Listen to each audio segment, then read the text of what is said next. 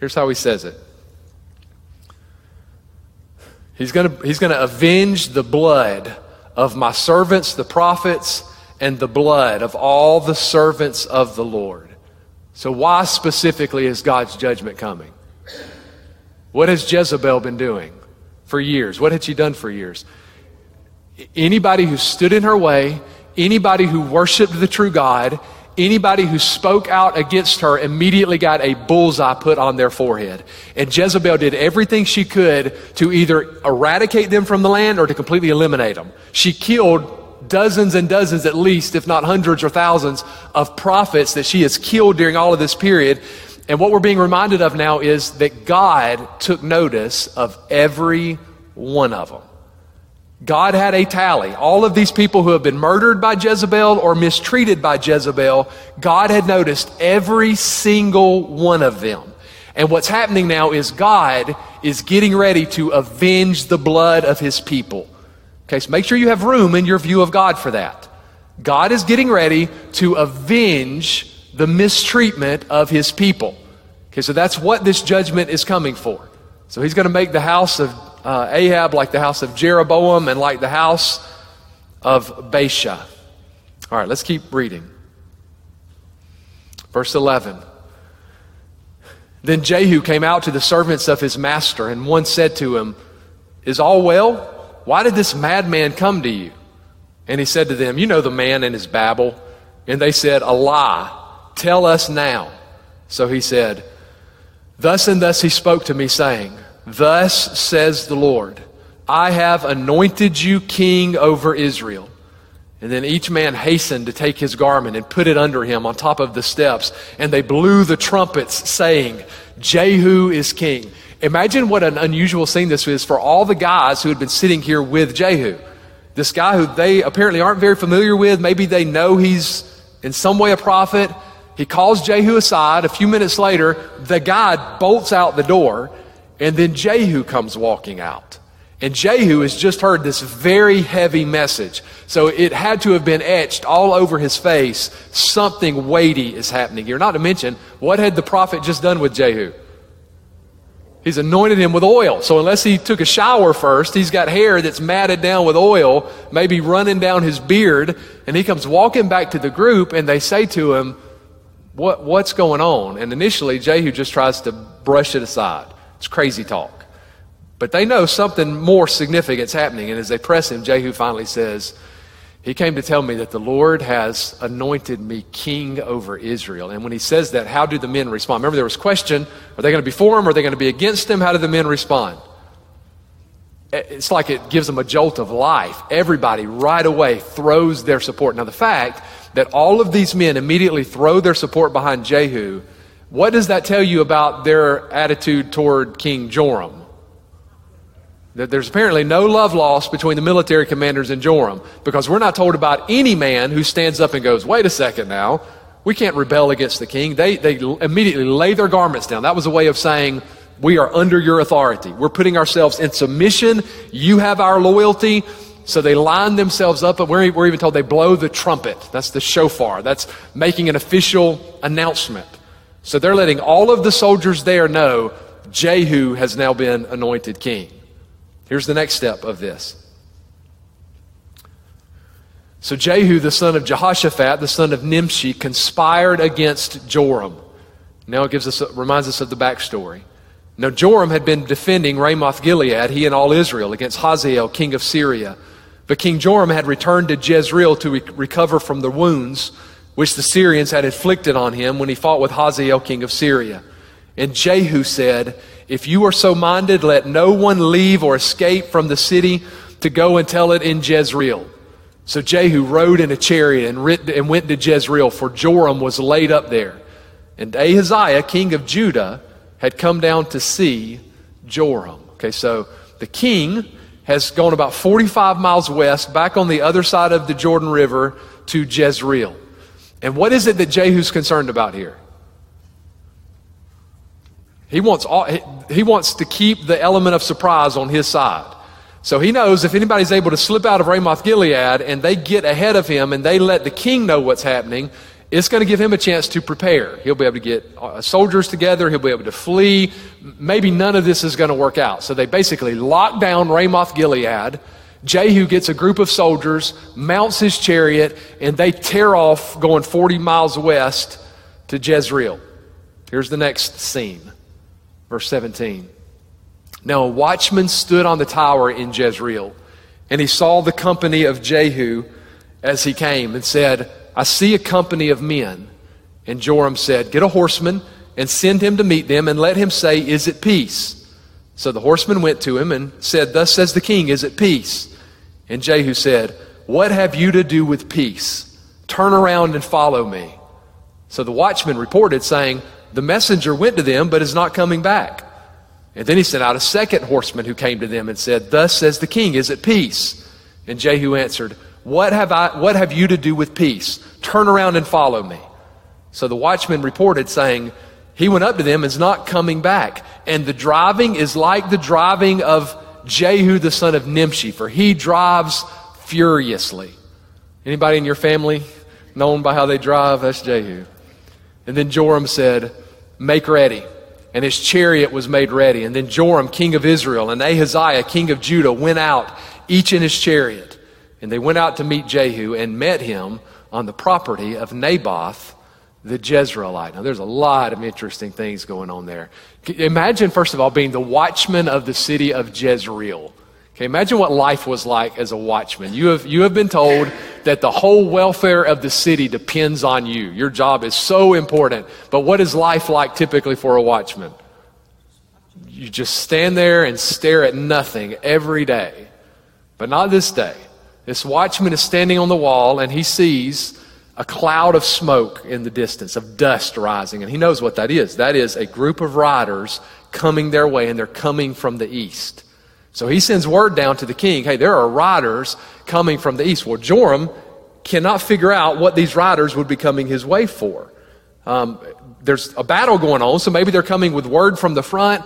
So he gets a messenger to go out and meet the riders and ask, what's going on? Is there peace? The rider goes out, sees Jehu, and what does Jehu say to him? He basically says, there's not going to be any peace today. You better get in line behind me. And what does the rider do? He gets in line behind him, which means basically what the rider does is the rider in an instant flips sides. He leaves his loyalty to the king and gives his loyalty to Jehu. Well, the watchman's looking at all this. He can't tell the details of it, but he knows the messenger's not coming back. And which, by the way, was a huge breach of protocol. If a messenger went out from the king, you told the king what you were coming for, the messengers went back, you gave the king time to process what was happening. Well, none of that happens here. So he sends out a second messenger. The same thing happens. Well, by this time, the watchman on the wall, they're close enough that he can tell, by the way, one of these guys is driving the chariot. That's Jehu. And this is probably said in a good way. It's probably saying that Jehu is such a skilled soldier that he could handle a chariot like nobody else could handle a chariot. So he can tell that's Jehu coming our way. Well, now the king is absolutely perplexed. He apparently doesn't anticipate this going badly, but he doesn't know what they're coming for. So he gets on his own chariot. He gets the king of Judah to get on his chariot, and they ride out together to meet Jehu. But there's a huge little nugget dropped at the end of that. Where is it that they end up meeting Jehu at? What a great coincidence. Here's God's providence at work again. Of all the places, remember, Jehu's been traveling in, messengers have gone out. Now the kings go out and they run into him, they stop him right as he gets to the piece of property that had been owned by Naboth. Do you remember Naboth's story? Naboth was the guy way back in 1 Kings something, who had a prime piece of real estate right there at Jezreel. In fact, it was such a prime piece of real estate that King Ahab decided he needed it. So he went to Naboth and said, I will either give you money for it or I will trade another piece of property. And what did Naboth say? No. And he didn't say no because he was stubborn. He said no because he was faithful. God had given Israel very specific commands about the land. And the principle was that God owned the land. And so God would decide which tribe got which portion of land. There were inheritance rules. God's plan was that once a tribe was given land, it would stay with that tribe and stay with that family forever. You couldn't just willy-nilly decide you were going to trade land. Now, that thought never crossed Ahab's mind. But it was serious business to Naboth, so he turns him down. And how does King Ahab respond to being turned down? Like a 5-year-old petulant kid. He goes up to his room and refuses to eat supper and lays on his bed and pouts. And when his wife Jezebel comes upstairs, you get the idea that she's almost disgusted with her husband when she finds out what's going on. Because kings, in her view, don't ask for things. Kings just take what they want. And so she decides she's going to do what her husband failed to do. So she hatches this sinister plot where she has Naboth set up as if he blasphemed God. It's all slander. It's all a lie. Naboth gets executed, but there's still a problem. If he died, what would happen to his land? Well, it would just get passed to his family. So not only does Jezebel have Naboth killed, she has Naboth's children killed, just so that her and her husband can have this prime piece of real estate. And that's really the event in 1 Kings that brings the judgment of God to a head. It is right after that God thunders down through Elijah this message of judgment, that Ahab's going to die, the family line's going to be cut off, Jezebel's going to die this horrible death. Okay, that's all happened with Naboth. Well, now when they get out there, you now have the king, the son of Naboth, and where does he meet Jehu? They just happen to meet right on this piece of land where all of this trouble had started. Do you see how there's even irony in God's providence? That God orchestrates this. So here's this man where this whole problem started with this man of God being treated unjustly. And God orchestrates it so they meet up with each other right on that piece of property. And here's how it goes down from there. Verse 22. Now it happened when Joram saw Jehu that he said, "Is it peace, Jehu?" And so he answered, "What peace? As long as the harlotries of your mother Jezebel and her witchcraft are so many." So is it peace? Yeah, he immediately insults his mom. As long as the harlotries and the witchcraft of your mom fill this land, there will never be peace. Then Joram, and I should just say, harlotries, adulteries is often used in the Bible as a metaphor for idolatry. And that's how it's being used here. That here are people who Jezebel had compelled to stop giving their worship and their affection to God, and they've started giving their worship and affection to idols. That's their harlotry. And then witchcraft is just all of the religious practices and incantations and dark worship that are tied up in worshiping Baal. And he's saying, until all that's purged from the land, there will be no peace. Well, by this point, Joram figures out what's going on. Joram turned around and fled and said to Ahaziah, "Treachery, Ahaziah." Now Jehu drew his bow with full strength and shot Jehoram between his arms. And the arrow came out at his heart, and he sank down in his chariot. And then Jehu said to Bidkar, his captain, "Pick him up and throw him into the track of the field of Naboth the Jezreelite. For remember when you and I were riding together behind Ahab his father, that the Lord laid this burden upon him. Surely I saw yesterday," he's recounting now. We find out now Jehu had actually been with Ahab when all of this had happened. "Surely I saw yesterday the blood of Naboth and the blood of his sons, says the Lord, and I will repay you in this plot, says the Lord. Now therefore take and throw him on the plot of ground according to the word of the Lord." But when Ahaziah, king of Judah, saw this, he fled by the road to Beth-Hagan. So Jehu pursued him and said, "Shoot him also in the chariot." And they shot him at the ascent of Gur, which is by Ibleam. And then he fled to Megiddo and died there. And his servants carried him in the chariot to Jerusalem and buried him in his tomb with his fathers in the city of David. In the 11th year of Joram, the son of Ahab, Ahaziah had become king over Judah. So what happens? Joram realizes that there is a revolt afoot, and he turns in his chariot and takes off. Well, Jehu is a skilled soldier. He grabs his bow, he draws it back to full strength. The arrow hits him right between the shoulder blades in his back, punctures his heart. Ahab's son slouches down. Okay, but the king of the southern empire is there too. And he manages to get a little bit more of a head start, so they have to go after him in hot pursuit. They finally track him down, and King Ahaziah is killed as well. So now both kings have been assassinated. Ahaziah is taken back home to Jerusalem, and he's given a proper burial. But what do they do with the body of Ahab's son? They throw it out on that plot of land that had been stolen from Naboth. So all of this is just hammering home the point. This is happening according to the righteous judgment of God. His body is thrown out on this land. Okay, so there's two things that are still lingering here, and I want to make sure we get to one of them. Jump forward to verse 30. Because who have we not heard from yet? Ahab's son's dead. Ahab's dead. What about Jezebel? Now when Jehu had come to Jezreel, Jezebel heard of it. And she put paint on her eyes and adorned her head and looked through a window. And then as Jehu entered at the gate, she said, "Is it peace, Zimri, murderer of your master?" So here's what's happening. Remember, all of this is happening just outside of Jezreel. So the kings had left Jezreel. They had run into Jehu. Jehu had killed him. He had to chase after Ahaziah. So by the time they come back to Jezreel, everybody in town knows what's happening. The kings have been killed. There's a rebellion afoot. And so Jezebel knows about it. And what does she do? She fixes herself up. She puts her makeup on. She puts her on her royal garb. Now, some folks think that what she's doing here, she's getting ready to try to seduce Jehu when he gets there. I don't think that's what's happening. Because as soon as he gets there, the first thing she does is insult him. These are not seductive words. I think what's happening here is she is determined that she is going to go out in style. She's going to go out. If Jezebel is nothing else, she is prideful. And so she is going to go out like the royalty that she is. So she gets dressed up, and as Jehu, she has some backbone to her. As he comes riding into the city, she looks out from an upper window, and what does she say to him? It's just dripping with sarcasm. "Is there peace, Jehu?" She knows there's no peace. And what does she call him? Zimri, murderer of your master. Now that's back to 1 Kings. Zimri was this guy who, like Jehu, had been a commander of the army. And like Jehu, he had started a rebellion. And like Jehu, Zimri had murdered the king.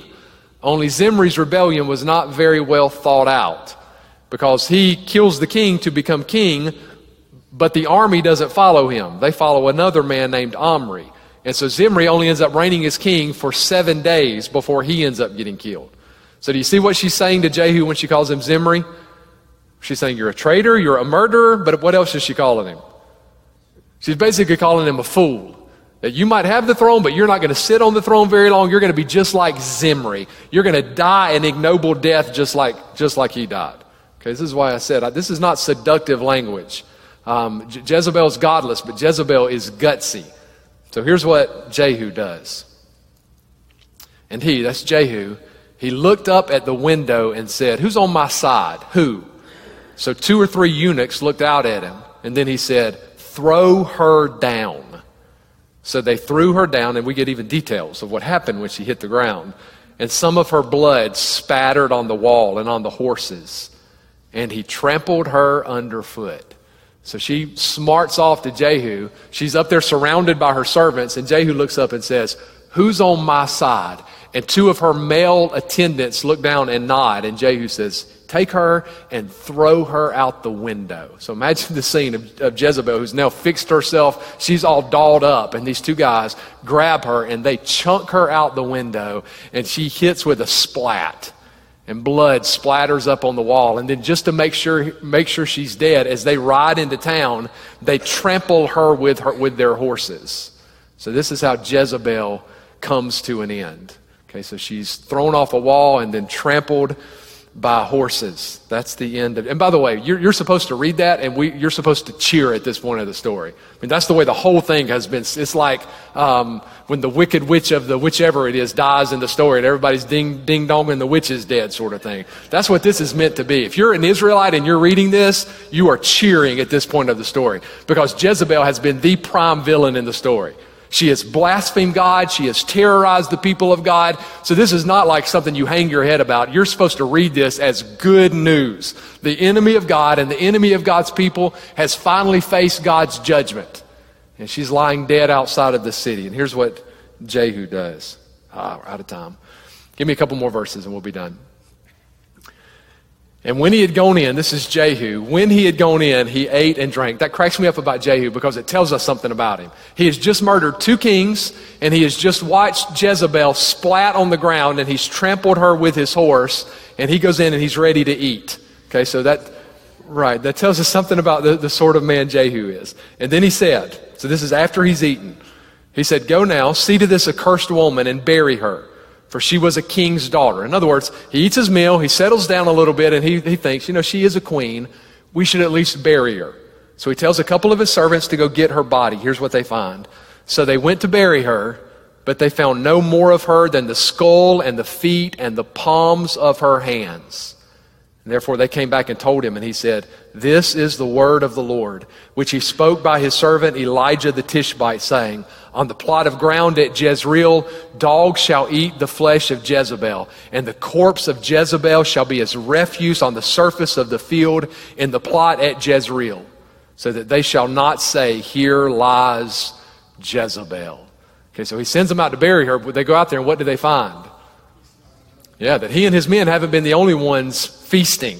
There's been another feast going on outside the gate. There's all sorts of scavenger dogs roaming the Judean countryside, and they have come to Jezebel's body and they have picked it apart, so that all is left are the palms of her hands and her feet and her skull, meaning he sent them to bury her. There's not enough left to bury. And it dawns on him that this is exactly what God had said was going to happen to Jezebel. So Jezebel dies under the judgment of God. You see how that's the sort of ringing theme of these verses. God's promises are true, including promises of judgment. Let me read one more verse with you, okay, before we dismiss. Listen to Exodus 34. You see it there, but I apparently forgot to put it in. This is just a good reminder about God's absolute determination to judge, how that's part of God's character. Look, Exodus 34. Verses 6 and 7. I want you to notice two parts of this. This is God speaking to Moses. Exodus 34, 6 and 7. It says, and the Lord passed before him and proclaimed. This is God telling Moses who he is. The Lord God, merciful and gracious, long-suffering and abounding in goodness and truth, keeping mercy for thousands, forgiving iniquity and transgression and sin, by no means clearing the guilty, visiting the iniquity of the fathers upon the children and the children's children to the third and fourth generation. So that has been called the riddle of the Old Testament. If you have your Bibles open, do you see why that would be called the riddle of the Old Testament? Were you paying attention when I read that? It's called the riddle of the Old Testament because on the one hand, God says that he will not clear the guilty. In other words, God will not allow the guilty to go unpunished. God will always. In fact, God must punish guilt. He's not going to sweep it under the rug. Every single guilty person and every single episode of guilt will be dealt with by God. That's one side. But God also says in Exodus 34 that he forgives sins. Well, how can it be both? How can God be determined that he will not clear the guilty? Every guilty person will be punished. How can God be determined to punish the guilty and say that he'll forgive the guilty at the same time? Do you see why this is called the riddle of the Old Testament? And we know that this is a riddle that ultimately gets solved in the New Testament, in the person of Jesus, where we find out that the way God punishes the guilty and forgives sinners is by sending his son to bear our guilt. So what's his robes for mine that we sang this morning is a great example of that. That Christ was accursed in our place, that he bore our sins, so that, I'll say this and then we'll be done.